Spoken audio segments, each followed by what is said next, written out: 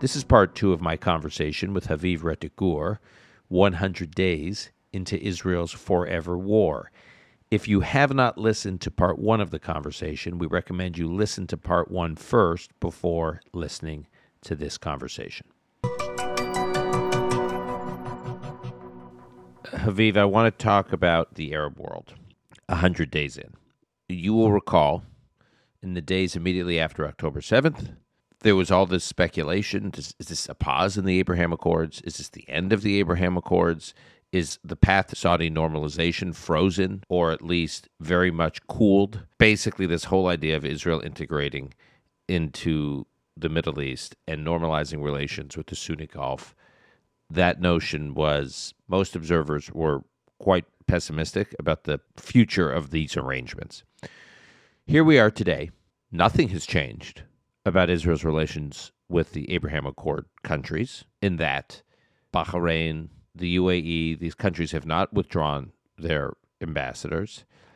Economic integration between these countries are full steam ahead. This organization I'm involved with on the board of, called Startup Nation Central, which tracks Israel's innovation, its tech ecosystems integration, not only with the global innovation economy, but with countries in the region where relations have opened up.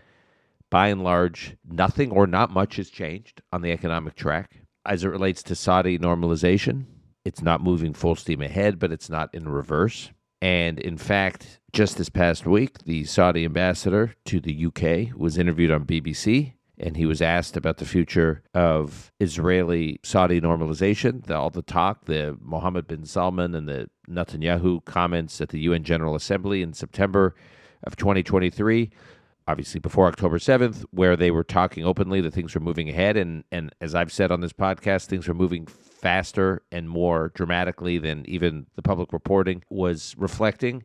And then everyone, as I said, thought it was dead. And then you have the Saudi ambassador to the UK being asked about it. And the question was asked in a way that suggested or implied that obviously the war has made this topic over as an actual topic. And the Saudi ambassador says, absolutely. That was his word. Absolutely moving forward. It's absolutely happening. It's absolutely possible. Absolutely. And this was not him speaking off the cuff. This was not him going rogue. It was clear that he was either instructed to make this statement, he was given guidance to make this statement from Riyadh, or if he wanted to make this statement, no one was waving him off it. So would you have thought 100 days after what we have watched Israel do in Gaza, and this international reaction as though Israel, I don't need to even characterize it. There are legal proceedings at The Hague right now based on charges of Israel committing genocide. So I don't need to say anymore. I could point to all the ridiculous criticisms of Israel and the images on Al Jazeera and the and other media organizations, including mainstream Western news organizations, that are totally and utterly hysterical and disproportionate. You want to use the word disproportionate? The media reaction to what Israel's doing is where there is a lack of proportion. And yet, the Saudi ambassador says, absolutely, it's moving forward or it can move forward. Does that surprise you? It does not surprise me. The reason it does not surprise me is that I think that this is something that frustrates me generally and for a very long time. I think that when Western diplomats talk about the Middle East, they themselves are fascinated with process because they all get degrees at universities that teach them to think of international affairs as process, as complex layered strategies, as interests and power and all of these paradigms for looking at how people think through what is happening to them and how they're going to react to what is happening to them. But in the Middle East, and I think everywhere, and I think this is true of all people, but I'll speak to people I kind of know, people think in stories. People think identities. And they think about grand strategy in stories and identities. The Abraham Accords are something very, very deep. And it took me quite a long time to understand how deep, and it took me being led by the hand by some Muslim friends and people thinking about it who know a great deal more than me to really get to a sense of it. If you are the Saudis, what does the Middle East look like to you right now? What does the Israel-Gaza war look like to you right now? And I think that the answer is that we talked about this a little bit in the past, so I apologize. I'm going to maybe cover a tiny bit of ground for half a second just to make the point. The Muslim world for well over a century has been asking itself one immense, overpowering, enormous question. And it's a question whose answers have produced a lot of what the Arab and Muslim, larger Muslim world is today. And the question is, what happened to us? What happened to Islam?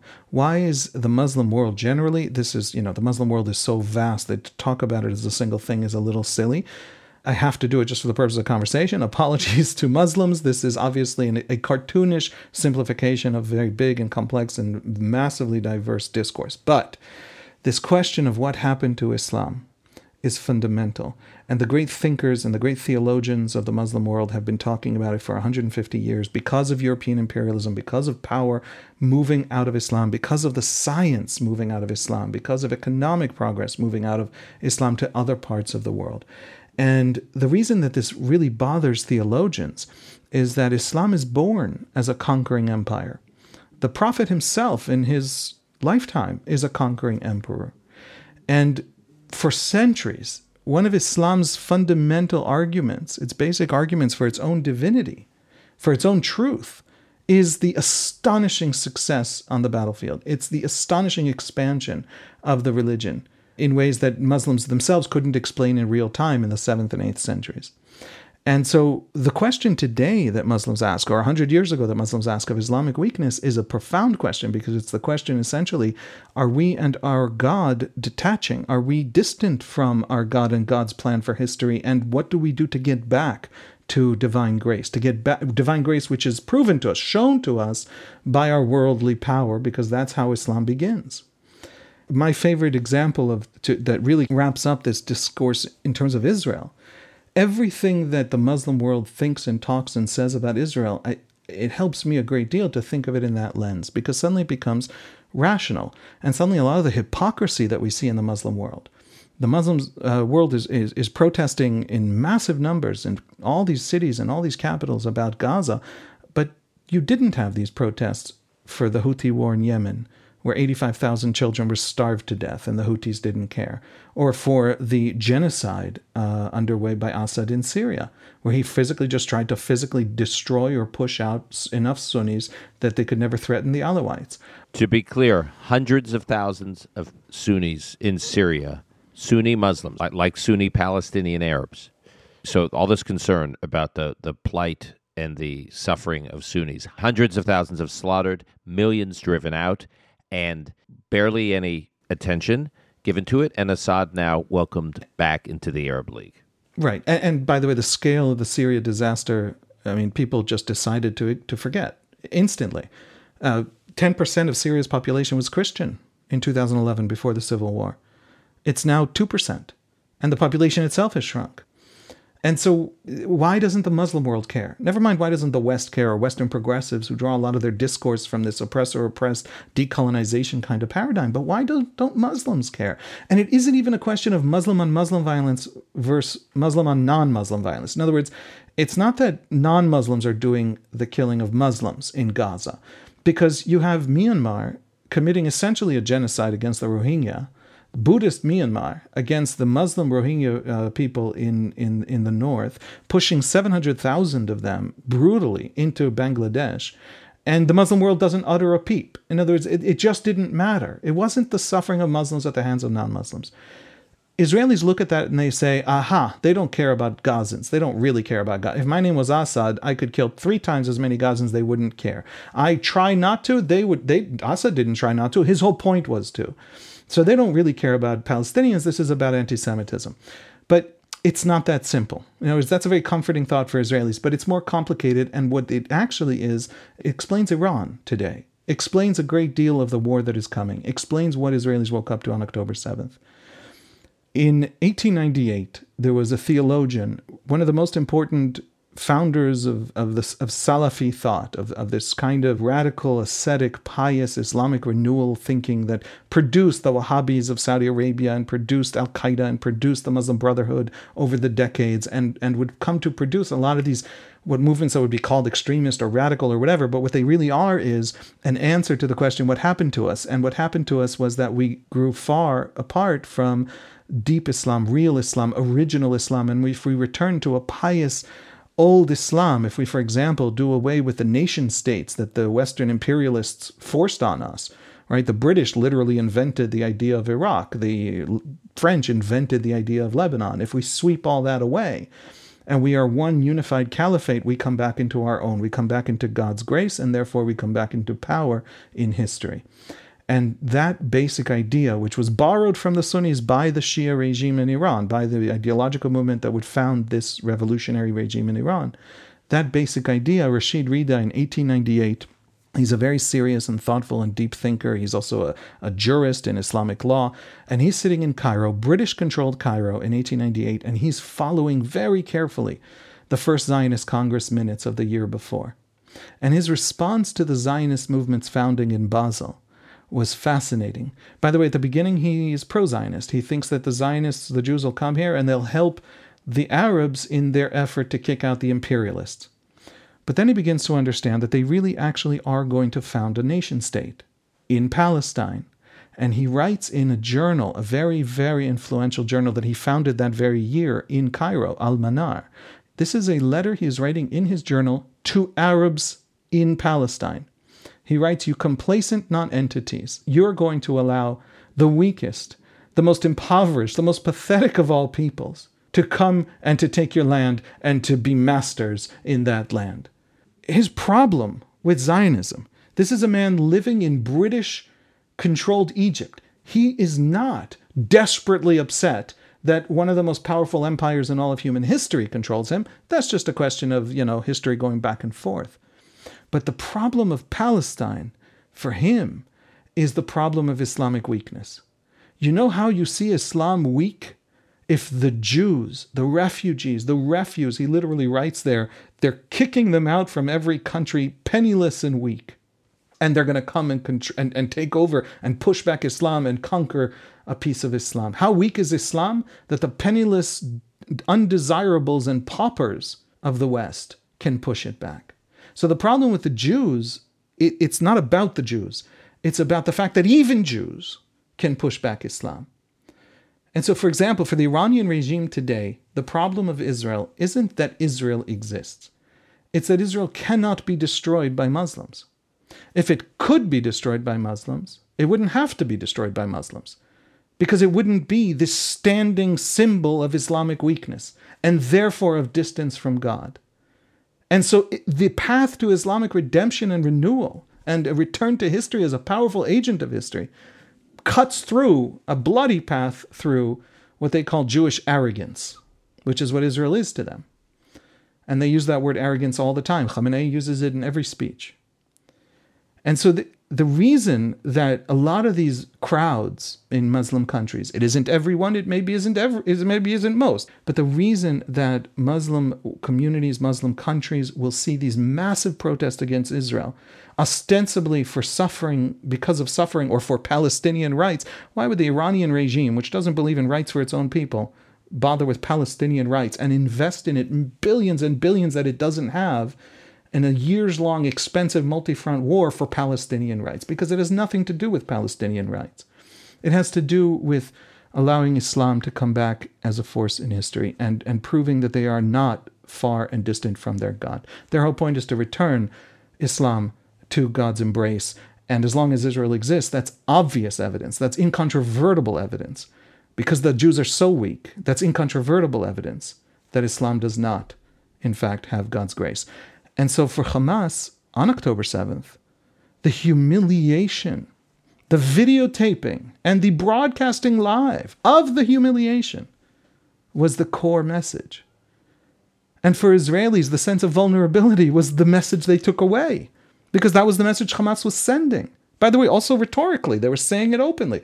Now you see that we are opening the gates of hell under you. You see how weak you are. You are the spider's web, as Nasrallah calls it. What is the Abraham Accords? Over the last 20 years, the Saudis and the Emiratis and others, the conservative Sunni regimes, Jordan, Morocco, they have understood the destructive, the disastrous potential contained in these visions of Islamic renewal that we often call radical or extremist. The Muslim Brotherhood axis of Sunni governments, Qatar, Erdogan's government in Turkey, the Muslim Brothers of Egypt. Hamas is an offshoot of the Muslim Brothers of Egypt. And these conservative regimes have understood how utterly devastating. These are regimes that destroy their own countries. And these are ideologies that destroy countries and have perpetual war at their heart.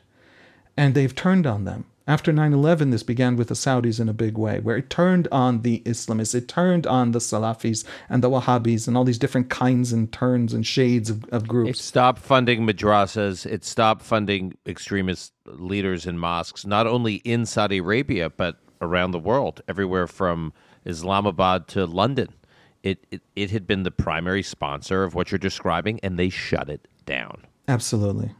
And so validating Israel, accepting Israel, isn't a geopolitical step only. It's really convenient to have Israel on your side if you're anyway going to be the archenemy of Iran within the Arab world. Because Israel is powers analogous to America, an order of magnitude smaller, but still similar in tech, savvy and things like that. Israel also has the huge advantage that America doesn't have, which is that Israel can't leave. And so Israel is a more useful ally in that sense than America if you're the Saudis. Israel is a great thing to have, in your quiver if you're ever facing the Iranians again, like they were in Yemen. But there's a much, much deeper and more long-term point that they're making. And it's almost a battle for the soul of Islam within the Arab world. And it's the argument that we refuse to measure the value of Islam or the value of our faith or the value or God's judgment and plan for history or our closeness to God and whether we are still within divine grace. We refuse to put that, to hang all of that on whether we manage to massacre all the Jews. That itself, that measuring stick, is pathetic. That measuring stick is a powerful signal of Islamic weakness. You, the regime of Iran, you, this radical ideology, is our weakness, is our shame. We want to build and we want to show the world what we can build and we want to have companies and investments and high tech. And that's what you want to show Islam modern. Show Islam modern. Don't turn Islam into Daesh, into ISIS. And so there is an argument here that is louder and is serious and is deep. And accepting Israel is a kind of recovery. If you accept Israel, you don't have to be obsessed with Israel. If you accept Israel, you don't have to measure your own spiritual validity by your relationship with Israel. It's just another little country, not even a big one. It's just another place in the world. And it's not our story. Our story doesn't have to be a story of whether we can or cannot destroy Israel. And so the Abraham Accords are a kind, for the people advancing it, what surprised me about the Emirati peace, the normalization with the Emiratis, wasn't that they made the peace. Okay, they made the peace. That makes sense. There are other Arab countries that made peace with us for strategic reasons, never liked us. They invited Israelis. They made a point of showing that Israelis can come to Abu Dhabi and have fun and relax and enjoy themselves and do business. They sent an ambassador, and then that ambassador visited museums with journalists in Israel. It was about showing that this is real peace. It was about recovering from the addiction to the question of Israel as a proxy for the question of Islamic weakness. And so the Saudis are still on board. I wouldn't say they're still on board. I would say they are tripling down. They're desperate for us to win this because the argument within the Muslim world that Israel is the testing ground for Islam coming back into God's grace, that argument has to die. And the only way for that argument to die is to fail disastrously.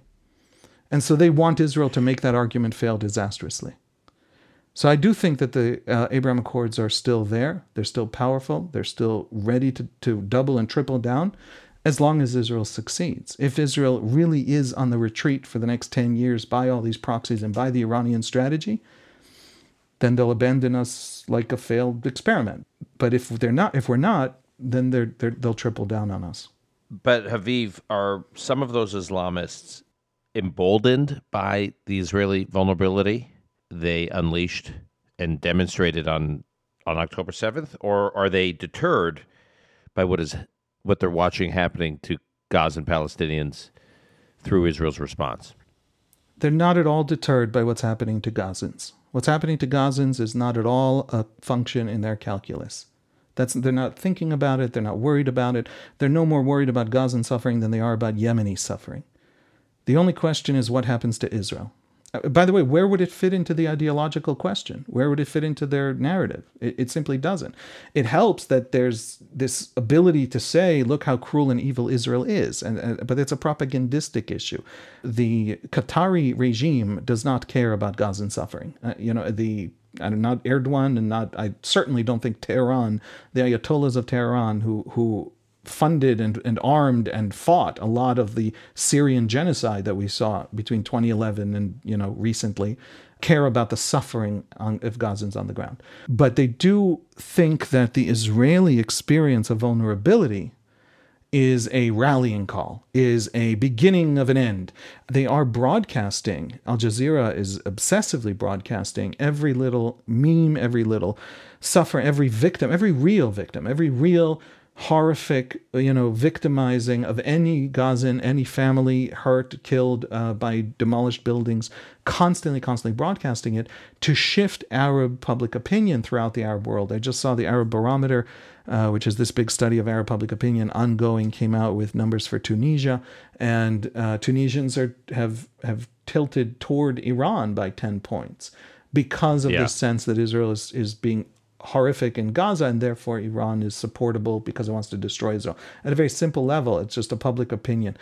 So there is that game, but that's a strategic game. It's not an actual what they think. Yes, they think our vulnerability, maybe they're people of faith, so they think it is the beginning of our end, of our collapse, and of Islam's proof that it can overcome at least the Jews, if not the West. But they're wrong. And they're not just wrong, they're uncurious. And they're not just uncurious, they get stupid when they think about us. Because our vulnerability is our secret weapon. And that's something that none of those authoritarian countries have ever been able to do, is have everyone rowing in the same direction. Because they're not democracies genuinely threatened, genuinely aware that people want to destroy them. And so, they're doing exactly the very things that empower us. Haviv, I want to ask you, because what you just laid out is very potentially optimistic, that this is sort of the end of the beginning of the Saudis trying to force a correction, if you will, on the Islamist extremist factions within the Muslim world. But you and I spoke this past week, not on the podcast, where you talked about that this is going to be a long war. This is not a classic Israeli war. The way you were talking, and the way I feel about it is there's all this talk about the day after, right? Is there going to be a two-state solution? Is there going to be a Palestine? Is there going to be this? Is there going to be that? Is there going to be a trusteeship? Is there going to be a peacekeeping force? Is there? And my sense is the Israelis and the Americans know, despite what they say or have to say, they know it's none of these things, that it's a muddle, and it's going to be a muddle for a while, because Israel can't reoccupy Gaza, but Israel can't just walk away from Gaza. So what does that mean? It means not declaring that they're reoccupying Gaza, but they can't actually declare that the war is over. And this really does feel like this is possibly one of the first Israeli forever war, that Israel doesn't have a solution to Gaza. Nobody has a solution to Gaza. Yeah, I think the question of what comes after really is not the right way to understand what's happening. Not because it isn't important, it's absolutely vital. The future of Palestinians, and therefore, by the way, the future of my children, which is deeply intertwined with the future of Palestinians, whether I want it to be or not, whether they want it to be or not, depend on what happens the day after. And so this is a fabulously important question, but it's being asked now, and in the ways it's being asked, mainly for domestic political reasons on all sides. Bibi has to show that for his right-wing constituents who are fleeing him in droves, he has to show that he's going to be tough the day after. And Biden has to show that he's going to bring the Palestinians a better future after supporting Israel through this war on Hamas, which has killed so many Palestinians. And so everybody, for their domestic reasons, is having a conversation about the day after with a lot of this talk of process and a lot of information about what they don't want. But I think that that's the wrong framing, just because it's not open for us. It's not an option that we have to really figure out the day after. What is open to us, what is given to us to choose, is whether we create the possibility of the day after by clearing off the table the thing that has prevented a day after. And if you're anti-Israel and you think Israel is what's prevented ever coming to any kind of conclusion that's a reasonable day after, fine. Keep up your campaign. Hope it works. But for Israelis, what has prevented a day after is Hamas. And everything Hamas is and represents, that vision of us as something that can be wished away. And add to that the religious layer that Hamas adds, which Fatah does not, but Hamas does, of everything we talked about now. In other words, of this Islamic renewal vision. When that's cleared off the table, when the logic of never-ending violence against civilians, even in the middle of the peace processes, even at the height of the peace processes, shattering catastrophically all Israeli left-wing dovish movements and efforts and initiatives and political parties, when that's off the table, that kind of violence, that logic for violence that requires violence, then the Palestinians suddenly have options that they didn't have before. Nonviolence. A world campaign that looks at them and says to the Israelis, what's your excuse now for the military rule? What's your excuse now for the blockade in Gaza? Or, for any of those measures which are a response to this kind of politics of violence, this strategy of violence. So clearing Hamas off the table is the first precondition. This is, I think, the vast mainstream Israeli view for having a real conversation about the day after. The reason no one can imagine a day after right now is that no one can imagine a day when there isn't a Hamas there. And the basic impulses, the basic logic of Hamas isn't there. Palestinians are not extremist, and they are not reactive, and they are not small people with small minds who cannot have deep visions and pursue with tremendous initiatives and cleverness serious efforts to shape their future.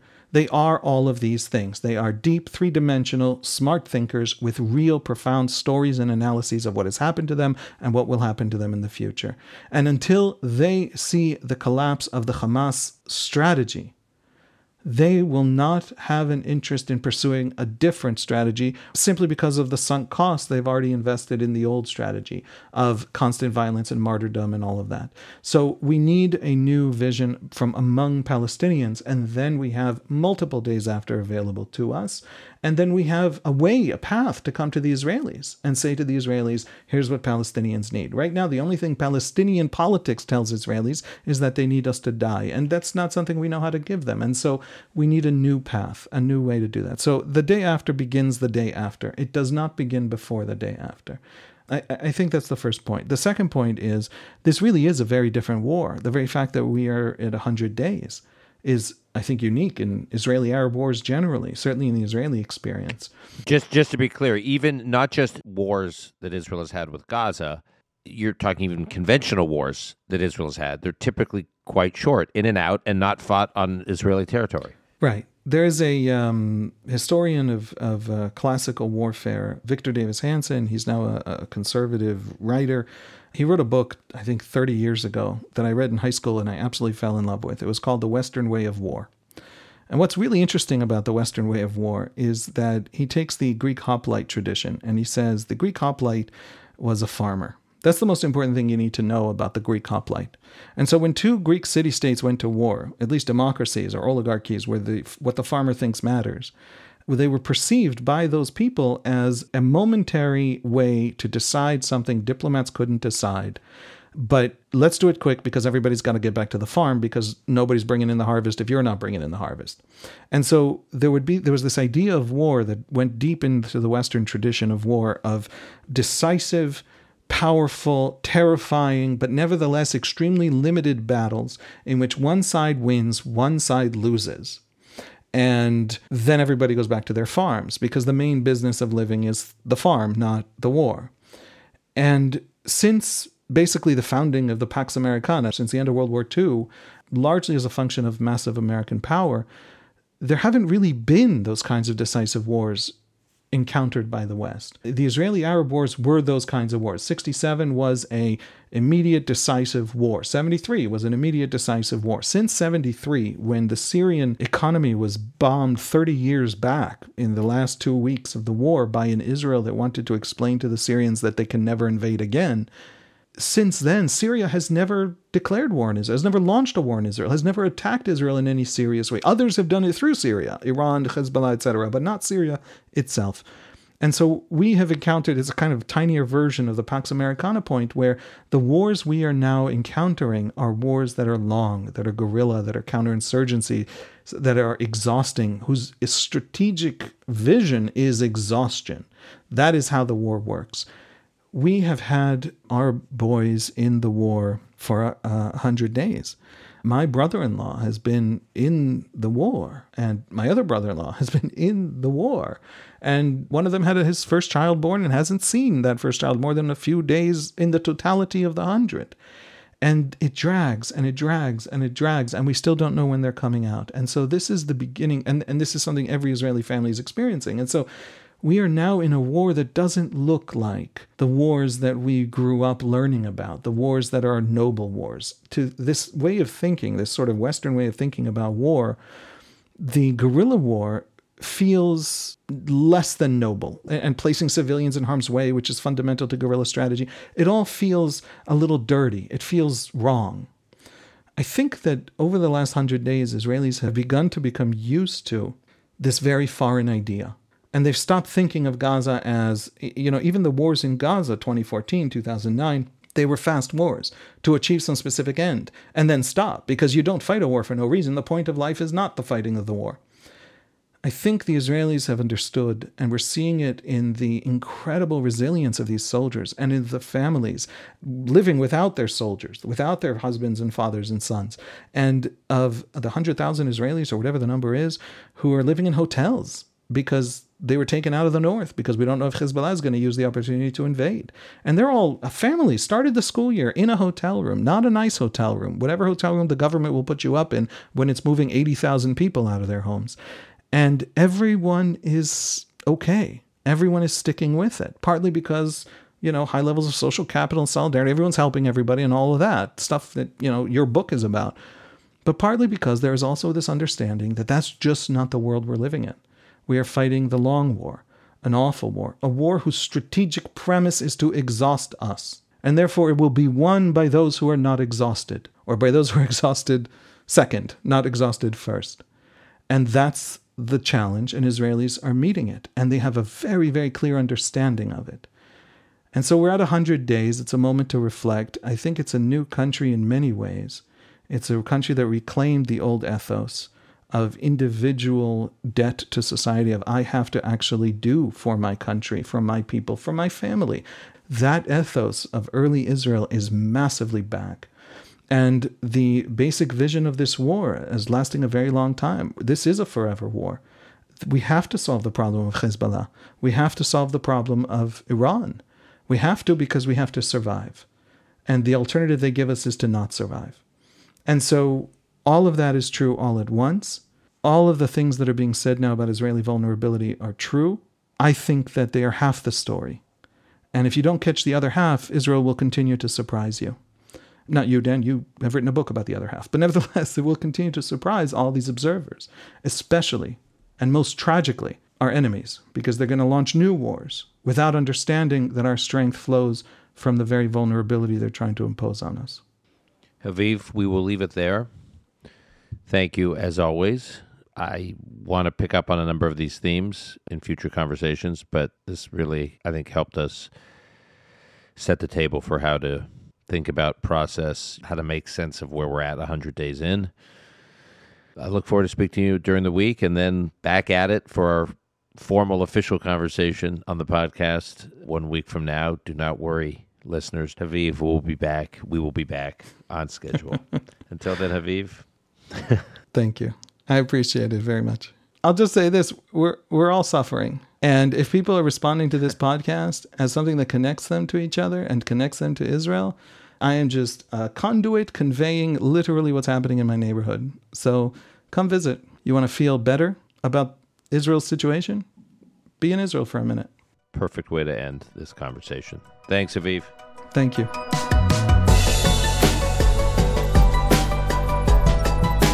That's our show for today.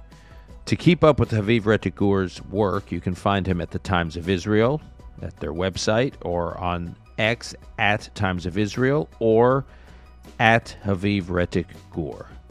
Call Me Back is produced by Alon Benatar. Until next time, I'm your host, Dan Senor.